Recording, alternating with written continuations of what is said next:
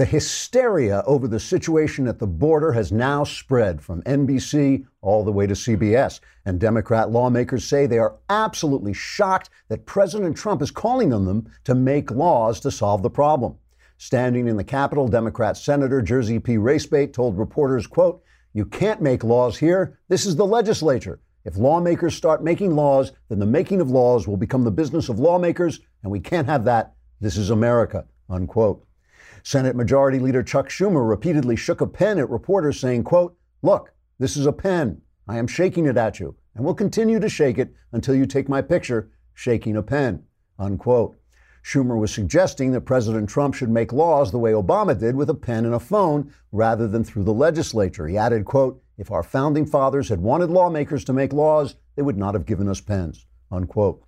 Meanwhile, angry, irrational mobs seething with rage gathered to read the news on several networks as well as CNN. And of course, as always, Planned Parenthood weighed in with a tweet saying that children should not be separated from their parents at the border, but should instead be pumped full of poison and then have their arms and legs ripped off before their body parts are sold for cash. So basically, it's just another day on the American left. Trigger warning, I'm Andrew Klavan, and this is The Andrew Klavan Show. Hunky-dunky, life is tickety-boo.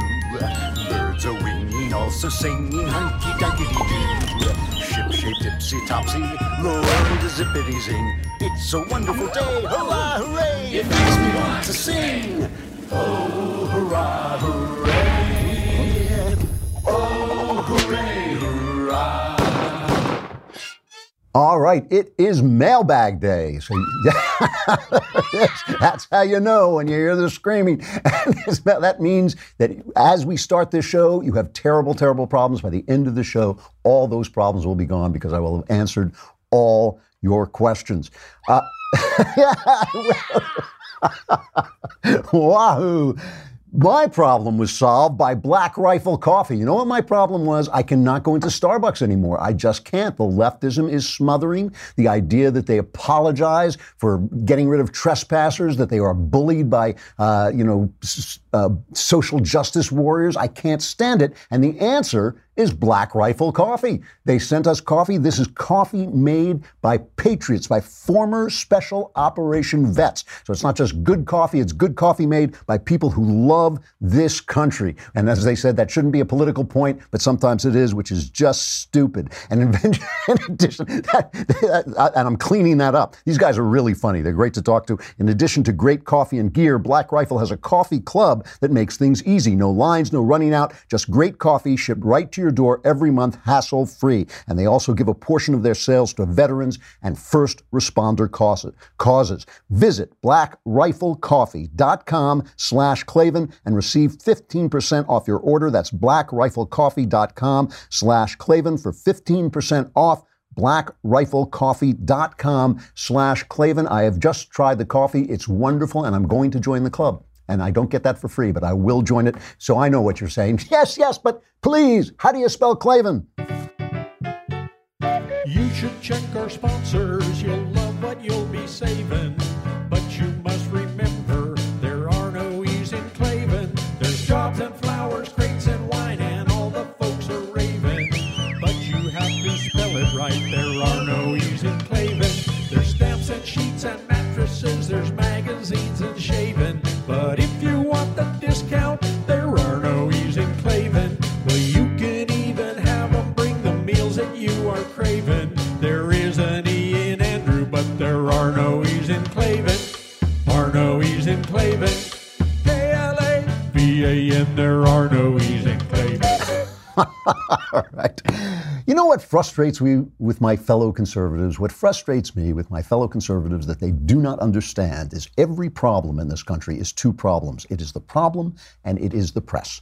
And they don't get it. The press is one of the biggest problems we have in the country. You know, the news, and I'm not being reactionary. I'm always warning people about being reactionary. Just because the left says something doesn't mean the opposite is true. Just because the left says something doesn't mean they don't have a point. Sometimes they, even a stop clock is right twice a day. But the problem is the way the press plays the story and what they want out of the story makes you so angry and it's so dishonest, and it's always on one side. It's part of this elitist Western suicide group. It's the weirdest suicide in the world because they don't kill themselves, they kill you, and then they sit around drinking Chardonnay saying, wow, I'm sure glad we committed suicide. Now you're dead. You know, that's all they want to do is destroy Western civilization, and it's hard not to be reactionary, but it's part of the problem, and it's why I appreciate, it's why I appreciate Trump more than sometimes he may personally deserve. The news right now, the number of Americans seeking Social Security disability, which is a huge problem under Obama, it's plunging, right? Why? Because of the Trump economy. If you have an adult child living at home, he may be moving out because more kids are getting out of their house. That was a huge problem under Obama. Why? Trump economy. The number of housing starts is at an 11-year high. Lots and lots of good news. And we'll get back to some of that good news. But that is what we're not covering because of the press. And this whole thing, listen, it's bad at the border. Do not get me wrong. I do not want to see children crying and separated from their parents at the border. But you know what? There's lots of children crying for lots of reasons. Children are crying in Chicago and Baltimore and St. Louis because Democrat policies have left them open to violence in poor neighborhoods. Nobody's covering that. So it all depends on which crying children you cover, right? And that is the thing. We have to learn not to be bullied by the press. And so my feeling is, look, Trump is trying to enforce the law at the border to discourage people from coming over. I think that's the right thing to do. This idea, and if this is the other thing, this show is now covering the news one day before it happens. Didn't I tell you that the Republicans are going to put forward some decent solutions, and the Democrats are going to say they will not do it? Chuck Schumer essentially told his people, do not sign on to anything that the Republicans try to do, because we want to keep the focus. This was a quote from him, apparently. I don't think this was recorded, but he said, we want to keep the focus on Trump. And then he showed up with this pin thing, right? Because we all know in America, the way laws are made, it says in the Constitution, the president shall use his pen to write laws, because we do not want the legislature. He's offended. He's offended that lawmakers should be taxed with making laws. This is clearly a job for the legislature. So here he is shaking his pen at the press. There are so many obstacles to legislation, and when the president can do it with his own pen, it makes no sense. Ryan, the president signing it, attaching it to things that are unacceptable. Legislation is not the way to go here when it's so easy for the president to sign it. It's an excuse. The president can change it with his pen. Ryan, Trump, unacceptable additions has bogged down every piece of immigration legislation we have done. It's an excuse. Leadership, please don't throw your pen at me. Without disputing the fact that this could be quicker if the president were to just sign something.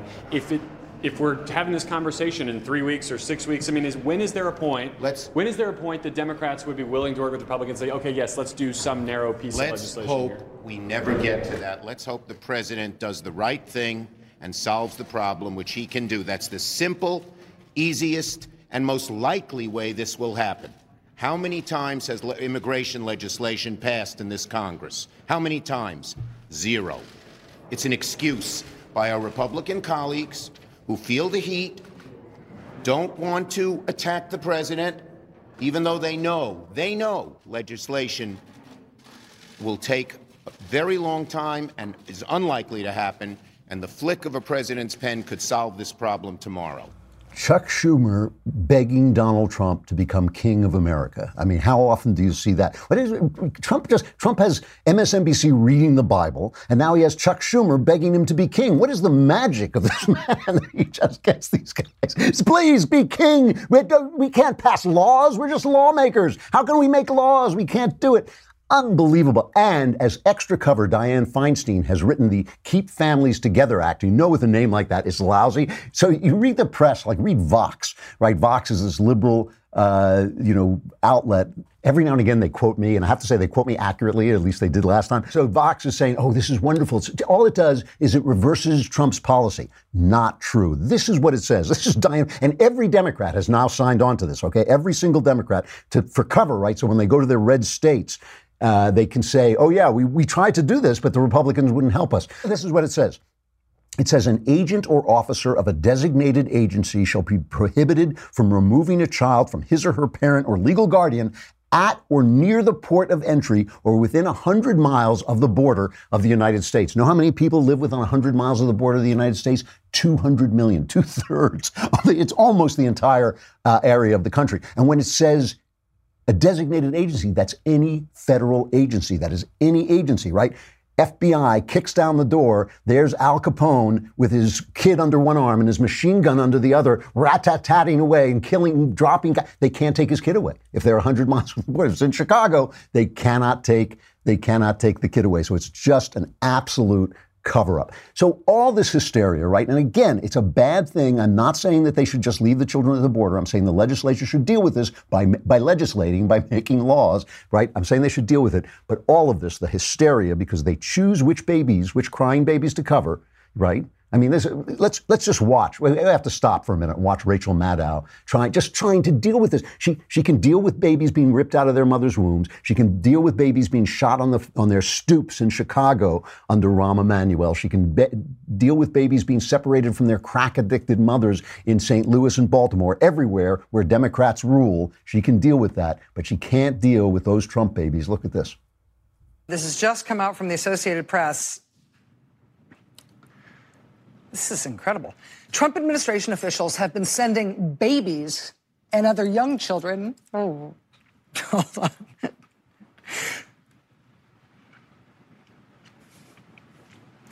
To at least 3.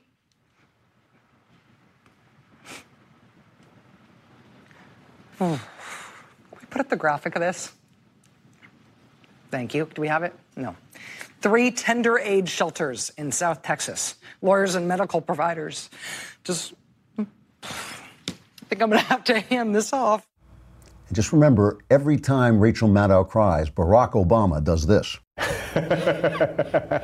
Because it's all to cover up what's being exposed. This is part of the good news, is Barack Obama is being exposed. And that's why this is happening right now. That's why this hysteria is taking place right now. So we're going to get to the good news in just a minute. Well, actually, part of the good news is Quip toothbrushes, right? Because you don't have to, when you travel, and I'm traveling all the time at this point, I'm constantly on the road. I do not want to take a gigantic electric toothbrush with me because it's like traveling with a cannon, right? And an electric toothbrush is important. It will get your teeth much cleaner. But Quip is the new electric toothbrush that packs just the right amount of vibrations into a slimmer design at a fraction of the cost of bulkier traditional electric brushes. Guiding pulses alert you to when to switch sides, making brushing the right amount of time effortless. And Quip also comes with a mount that suctions right to your mirror and unsticks to use as a cover for hygienic travel anywhere, whether it's going in your gym bag or your carry-on. Quip's subscription plan refreshes your brush on a dentist-recommended schedule, delivering new brush heads every 3 months for just $5, very important, and includes free shipping worldwide. Quip starts at just $25, and if you go to getquip.com/Klavan right now, you'll get your first refill pack free with a Quip electric toothbrush. That's your first refill pack free at getquip.com/Klavan, spelled GETQUIP.com. Yes, but how do you spell Klavan? It's KLAVAN. So Obama, the good news is that Obama's corruption, which just went through every agency, State Department, the Department of Justice, the IRS, is now really being exposed. They had Mark Horowitz for the second day before Congress testifying about his report. He's the Inspector General, right? And he did the report on the Hillary Clinton email investigation. He's now working on a report on the Russia collusion investigation. Mark Meadows came out afterwards and said that the FBI seems to have, he believes that there's growing evidence that the FBI altered documentation of witness interviews in the Hillary Clinton and Russia probes. And CBS News says that Peter Strzok, the FBI agent and lover boy who was saying all this nasty stuff about Trump, he was escorted from the FBI amid disciplinary proceedings against him over anti-Trump text messages. So stuff is actually happening. The FBI is responding, even though they're stonewalling Congress. At the same time, they're also starting to clean up a little bit. I don't see how they can help it. Trey Gowdy, some of the stuff that happened with Horowitz was unbelievable. Trey Gowdy went after him about how they could question, how they could make decisions to let Hillary Clinton off the hook before they'd even interviewed her. Here he is. Given the fact that you and I agree that actually talking to the witness, the suspect, the target might be, absent a contemporaneous recording, some of the better evidence on knowledge and intent, how in the hell was Jim Comey able to draft an exoneration press release 6 weeks before that interview took place? I think it's clear from looking at what we uncovered that by that point in time, they had largely concluded what they had concluded. But my question is, if what you're missing was knowledge and or intent, and the single best repository for that evidence is the person you've yet to talk to, how in the hell can you make that conclusion? I think I'll give you what the answer was that we got back, which was, of course, we kept open the possibility that we would find some evidence that would change that view. That was the explanation we were given. If that were true, did you find drafts of inculpatory press releases? We did not.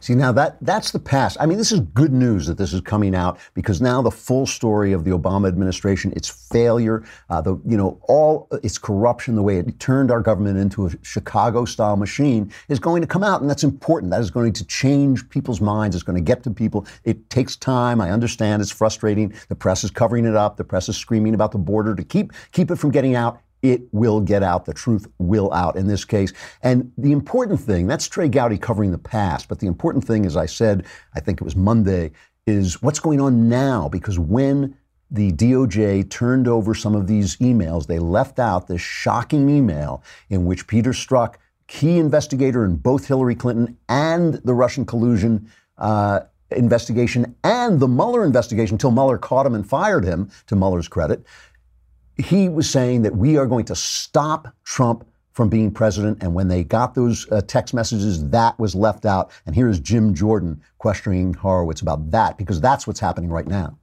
What we have done as we found these texts is send them to the department for them to produce it to Congress.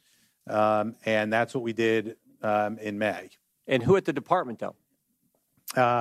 We sent it to the Office of Deputy Attorney General, and so Mr. Rosenstein, in his office. Mr. Rosenstein made a decision that instead of us seeing the most explosive text message between these two key agents who were on the Clinton team, the Russia team, and on the special counsel team, he made a decision to wait a month for us to see that text message. I can't speak to whether anyone made a conscious decision. I would just say there was, in that fourth recovery that we made in May, there was 100,000 plus lines of text to go through.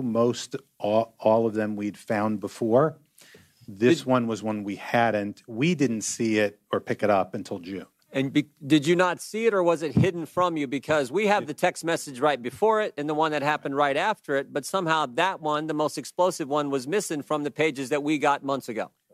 So you remember yesterday I was talking about the rule of law, that the rule of law is the machine that preserves your equality and your freedom, okay? And just look at how the left, everywhere they operate, is against the rule of law. They're against it at the border. They don't want there to be a border. They don't want people to be prosecuted for breaking the law at the border. They obviously just felt fine about using the FBI to skew elections, to dump Hillary Clinton's investigation. They felt fine about that. They feel fine about putting judges on courts who will not interpret the law but will make up law from the bench. They feel fine about it. The laws of America are getting in their way because the founders did not want what the left wants. The founders did not want what the left wants. They wanted a government at odds with itself. They wanted a government of enumerated powers. They wanted a government that was so busy fighting among itself that it left you free to do what you want and do what you could and live the life that you could live.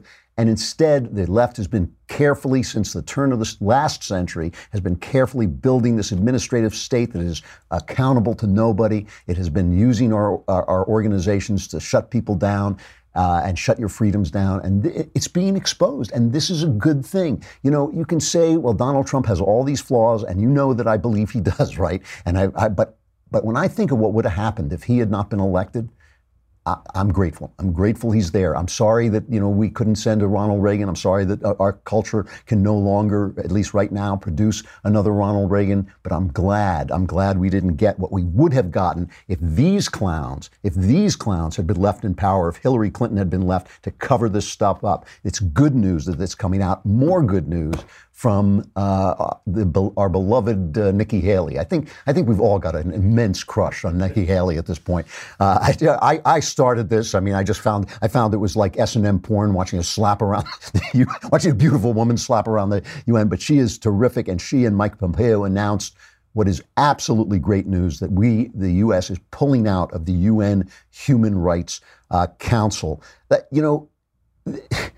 I love these things that have these names, right? Names are important, right? Like, zero tolerance. What is that? Well, it's obeying the law, so it's not really zero tolerance. It has nothing to do with tolerance or zero. It has to do with obeying the law.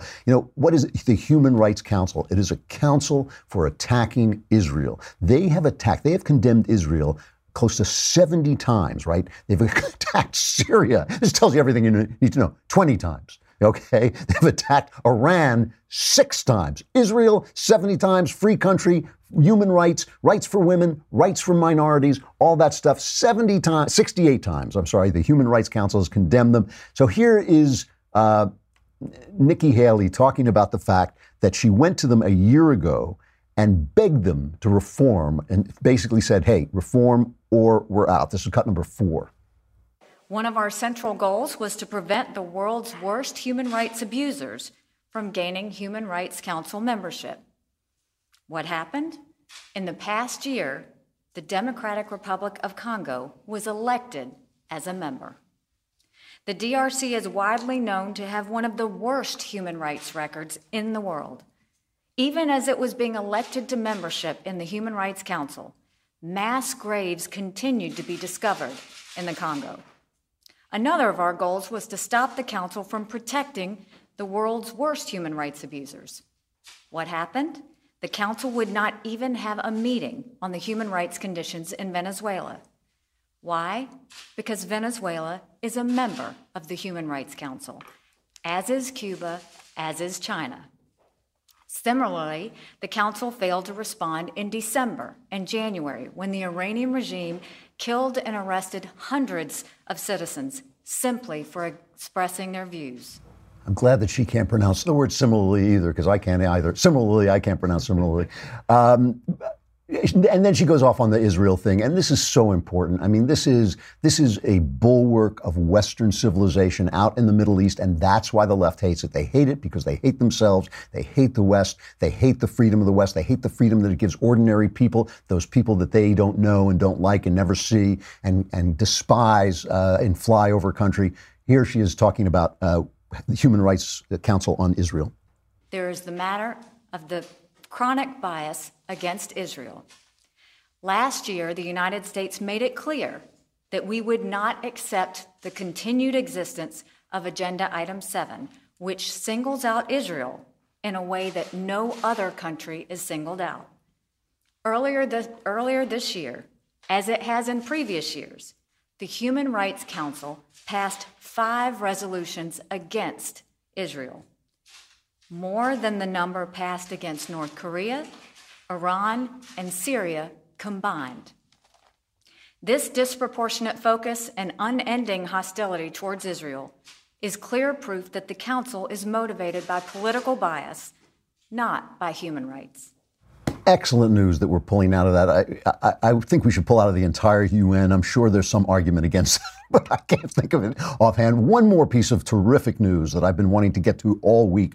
The Southern Poverty Law Center. Here is Sohrab Ahmari, a really good writer, writing in commentary. He says, few left-wing pressure groups are as vicious and mendacious as the Southern Poverty Law Center. Founded in 1971, the SPLC today mainly exists to smear opponents of full-spectrum progressivism as bigots and extremists. And I was joking the other day that they had said they had called out Knowles and Shapiro, and I felt left out, and I wanted you guys to mobilize and get them to call me hateful.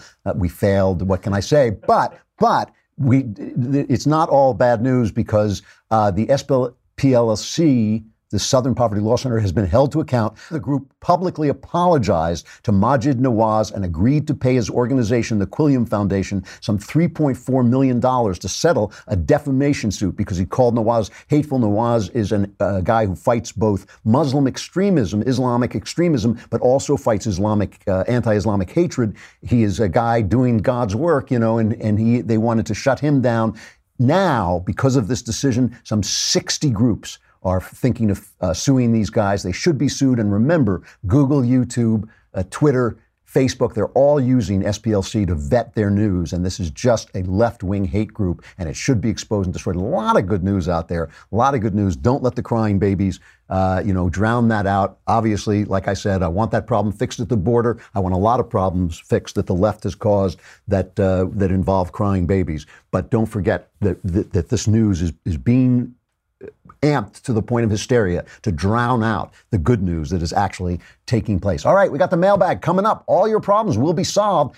And if you didn't get a question in this week, you could get one in next week if you would only subscribe. Allows you $10 a month. And you get all your questions answered, answers guaranteed correct, and will change your life sometimes for the better. Subscribe for a year. It's only $100 lousy bucks, and you get the Leftist Tears tumbler, which fills up magically every time I speak.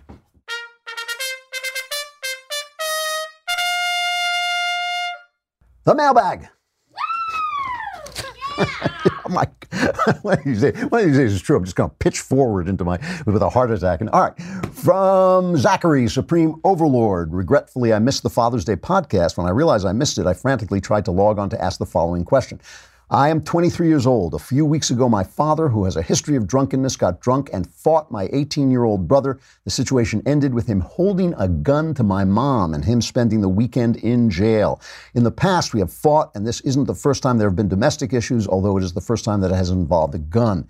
After speaking with him after he got out of jail, he seemingly tries to deflect and shift the blame onto my mom and little brother. I could try to forgive him if he would hold himself accountable for his own actions, but it doesn't seem like he's going to. As a result, he and I haven't spoken for close to a month. We usually talk 2 to 3 times a week. What do? I find that I feel incapable of forgiving him unless he accepts responsibility. Should I forgive him because it is the right thing to do? Thanks. Huge fan. Zach, this is just a false view of forgiveness. First of all, your father's an alcoholic, and it sounds like a domestic abuser. That, when you say there are domestic issues, if he's holding a gun to your mother's head, I'm sure he has done other things as well. This guy is in bad shape and doing bad things. To forgive him involves your letting go of your anger in your heart against him. It does not involve your normalizing your relationships with a guy who has now gotten mortally dangerous. Your mom is in danger. Your brother is in danger. A guy who will pull a gun once will pull a gun again. He is not what did you say? He has a history of drunkenness. He's an alcoholic. He's drinking, and he's got a rage problem and all these things. You have got to worry about protecting your mom, protecting your brother. It is not about talking to your father 2 to 3 times a week, which you shouldn't be doing at this point. You should be detaching from him with love, as they say at Al-Anon. You should be in Al-Anon, learning how to deal with exactly these issues, talking to other people who have these issues, and learning how to detach from him with love. You can forgive him in your heart, but that has nothing to do with what your job is right now, which is trying to protect the people you love from a guy who has gotten really dangerous. Don't distract yourself with forgiveness at this point. That's not the issue. There will be time to forgive and time to detach with love. Make sure that your mom and brother understand that this is a dangerous guy who is out of control. Sorry about that, but that's the way it is.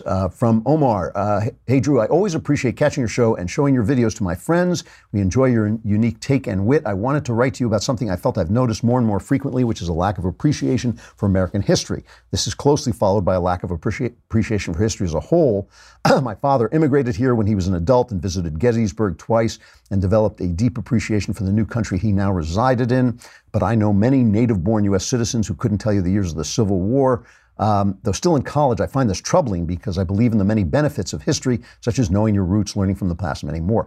My questions to you are, how do you interpret this trend? If you agree with me that it exists, do you think this hurts our society in some way, or is it negligible?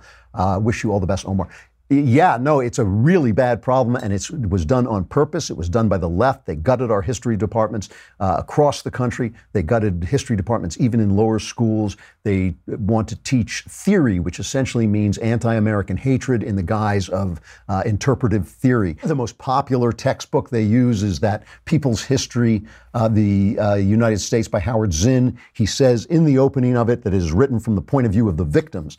So the Constitution is told from the point of view of the slaves. Well, imagine what would happen if I told your life that way. If I said to you, yeah, I'm going to tell the history of Omar's life. Let's start with his porn history. Let's start with the time he lied to his mom. Let's start to the time he was unkind to his girlfriend. I mean, I could do that with, I'm not saying you, I could do that with anybody, right? I could just find the worst parts of you and tell that story. In fact, America has been a beacon of freedom. There is not a single human being walking around on the earth who is politically free, who does not owe a debt to America, to the United States of America, whether in theory or in fact. They owe America a debt. It is a great country. And to not study what the people, to not even understand why they made the decisions they made, to not even understand why they built the government that they built, it just means what happens when somebody says, oh my God, look over there, problems at the border. Oh my God, look over there, 2 guys were thrown out of Starbucks. Oh my God, look over there, a policeman shot a guy and the policeman was white and the guy was black.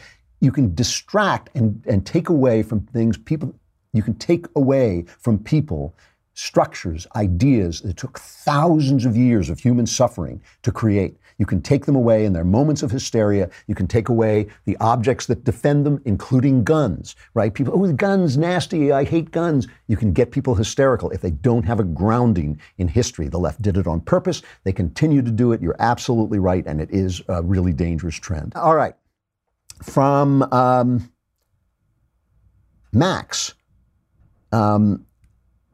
longtime listener, first-time writer, I have something that has plagued me for a long time and no one I have confided in has ever been able to help. When I was in college, I was dating this girl, and unbeknownst to me at the time, I got her pregnant. She went ahead without telling me and aborted it. The worst part is later on in our relationship, it happened again, but this time she told me she was pregnant and terminated it anyway. Never once talking to me or taking my feelings into consideration. I've never been able to reconcile it, and still to this day, it upsets me. Well, it should upset you, and there are a lot of wrong ways to go with this. I can think of two wrong ways at least to go with this. One is to wallow in guilt until you're paralyzed and develop a kind of self-righteous feeling of goodness just for feeling bad about what happened. And the other is having no guilt and doing nothing. So those are your 2 wrong answers. The right answer here is to take a look at your life. You may have known, you may not have known, but what actions that you took and you were involved in resulted in a catastrophe, the catastrophe being 2 separate lives extinguished on your watch. Now, you can say you didn't do it, you can say you didn't know about it. That's fine, and I do not want you to wallow in guilt. That's not the point. The point is, take a close look at your life and say, well, how did this happen, and how can it not happen again, right? That is where God wants you to go with that. He wants you to say, how did this happen, what did I do, and how do I keep it from happening again? Now, you can guarantee that it never happens again by not having sex until you get married. But I'm not even going to tell you what to do. I'm going to ask you a couple of questions. Why were you having relations with this, intimate relations with a girl who would do this? Did you know she would do it? If she had come to you and told you, would you have married her? If not, why not? What did you know about her that would have kept you from marrying her? What were you doing here? What were you doing? So it's like if you're angry at her, that's a waste of your time. The question is, what were you doing that led to this, and how can you change your life so that it doesn't happen again?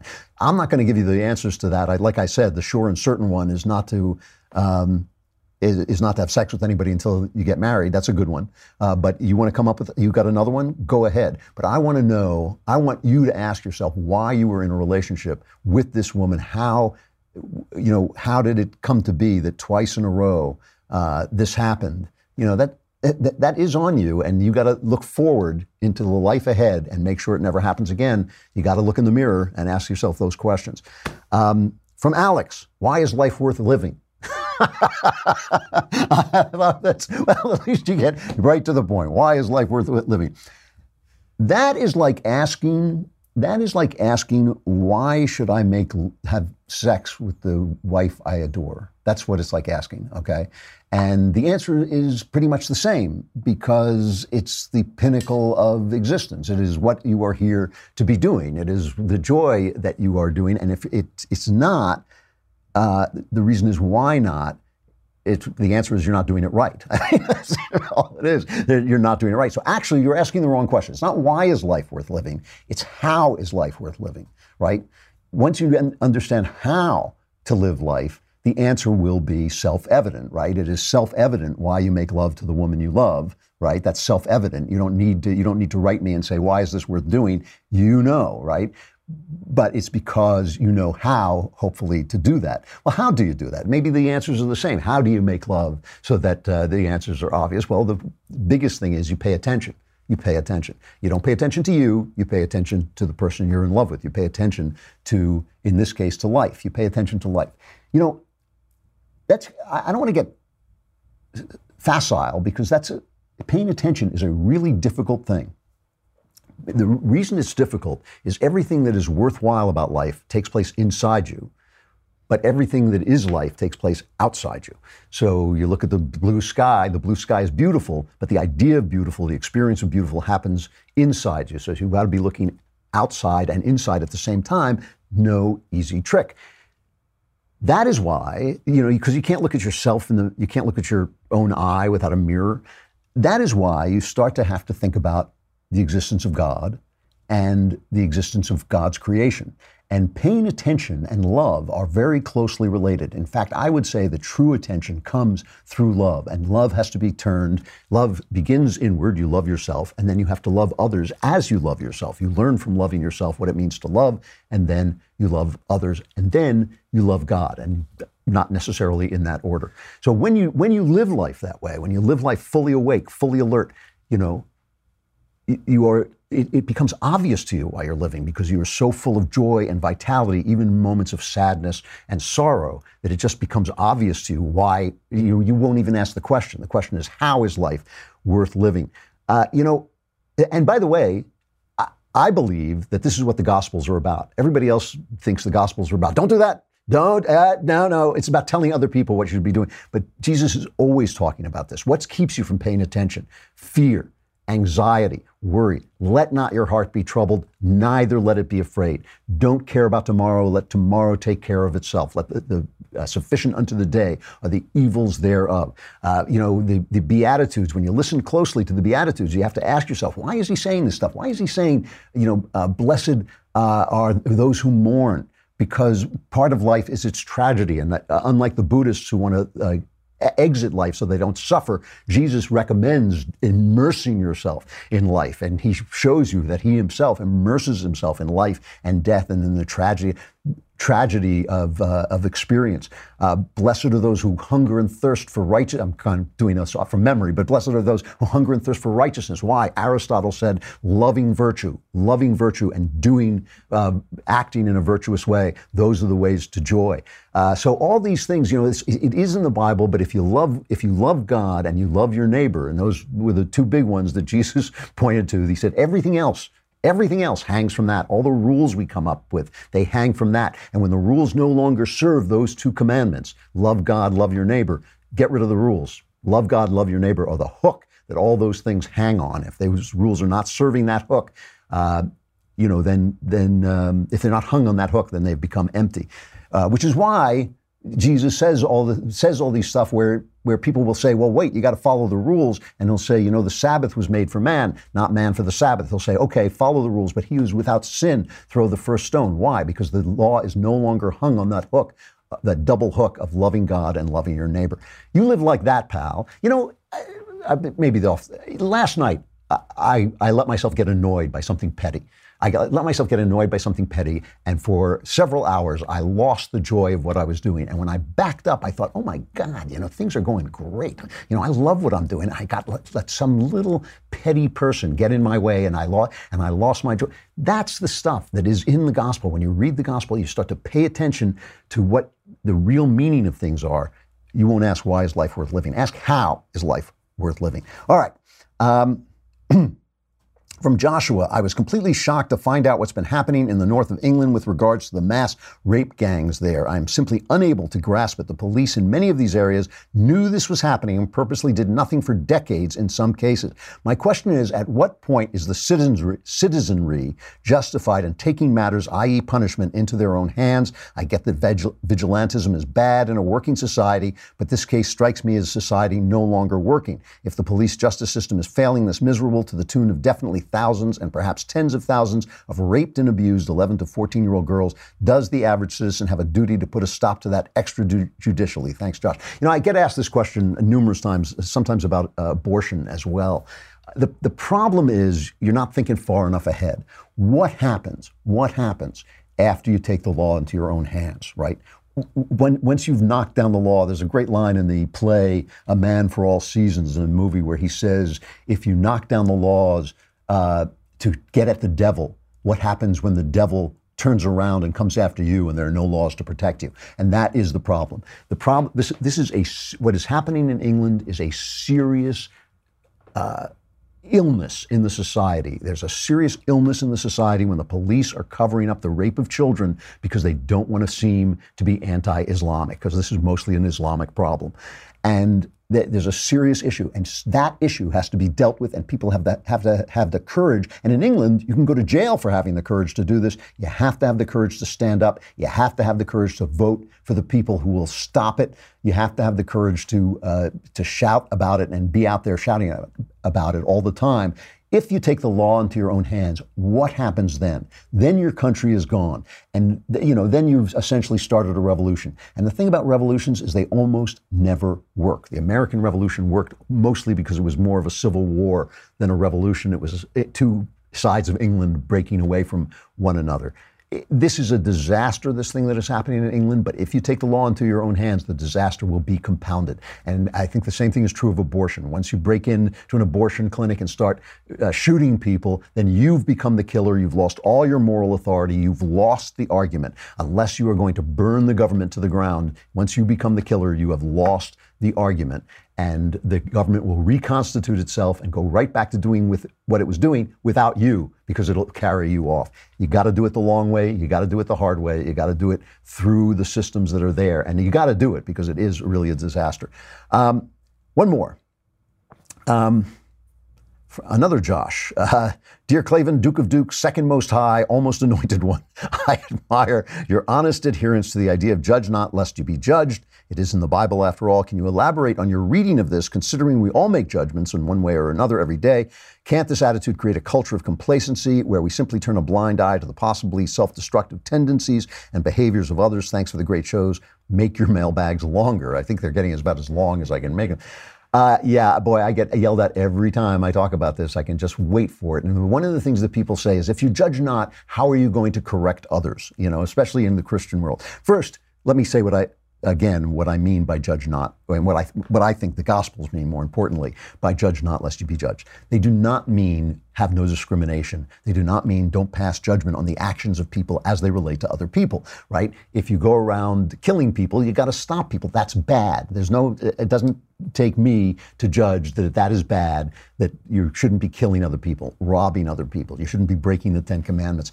What you're not judging, what you cannot judge, is another person's position in regards to God, in regards to the kingdom of heaven. You cannot judge that. It is not your job. It is so far above your pay grade that you can't even see the pay grade below it. That is how far away. You have no vote in who gets saved. If you want to read a really good piece about this, The Great Divorce, I think it is, by C.S. Lewis, is a dream he has about purgatory and who goes to heaven and who goes on to hell. And it's a really beautiful piece of writing, very touching and dramatic. But it shows you that you just don't know who's to judge. So when it comes to correcting people in their Christianity, Jesus had some words to say about this. He said, why do you take the speck out of your neighbor's eyes when there's a plank in your eyes? And what people always say to me when I say this is, yes, but this thing goes on to say, first take the plank out of your eyes and then remove the speck from your neighbor's eyes. That is Jesus being sarcastic. It takes a lifetime to get that plank out of your own eyes. That's why it's a plank in your eyes and a speck in your neighbor. That's why he put it that way. You want to lead people to Christ, live in the joy of Christ. You will become a door to Christ. Live in the joy of Christ. If you live in the joy of Christ, if you try to understand what Christ is leading you to, because you are made a path to God. God is the way and the truth and the light, and you are made part of that way, part of that truth. You are made a friend, he says, to that way and truth and life. Live that way, and you will become a door to Christ for others. And you can say it in words if you have to, but if you say it in your life, it's going to be much, much more powerful than wagging your finger in people's faces. That's what I mean by judge not lest you be judged. And by the way, we're talking about things that keep you from paying attention. Judgment, that kind of judgment is one of them. Going around thinking that you're righteous and that other people aren't, and you can instruct other people on how to be righteous, is one of the things that keeps you from paying attention to real life, to paying attention to your life and what you're supposed to be doing in your life. I got to stop. I got a million more, but I got to stop. Tickety-boo news.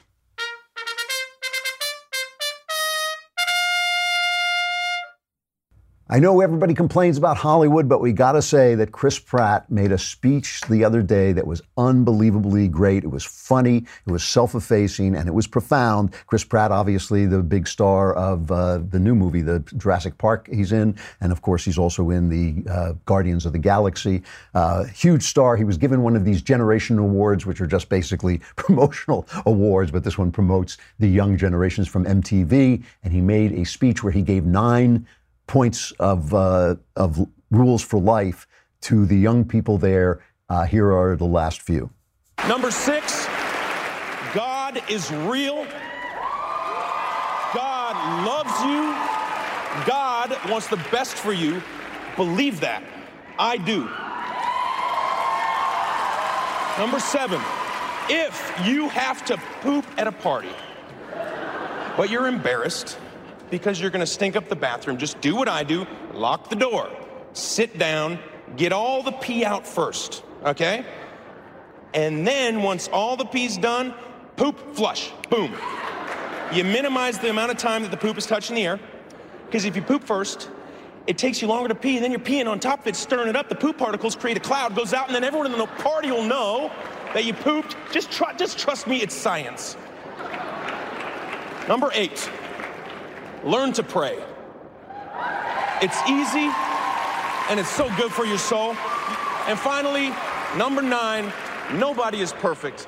People are going to tell you you're perfect just the way you are. You're not. You are imperfect. You always will be, but there is a powerful force that designed you that way.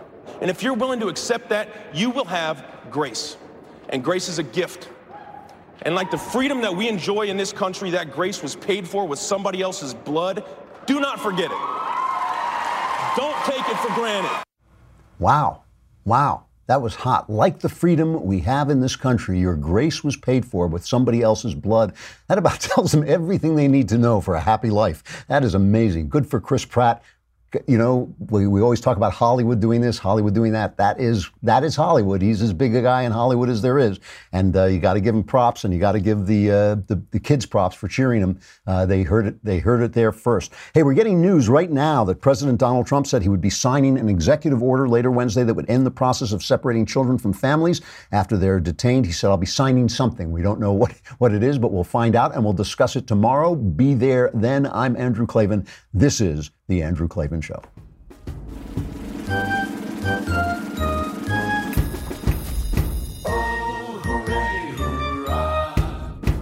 The Andrew Klavan Show is produced by Robert Sterling. Executive producer, Jeremy Boring. Senior producer, Jonathan Hay. Our supervising producer is Mathis Glover. And our technical producer is Austin Stevens. Edited by Emily Jai. Audio is mixed by Mike Cormina. Hair and makeup is by Jesua Alvera. The Andrew Klavan Show is a Daily Wire Forward Publishing production. Copyright Forward Publishing 2018.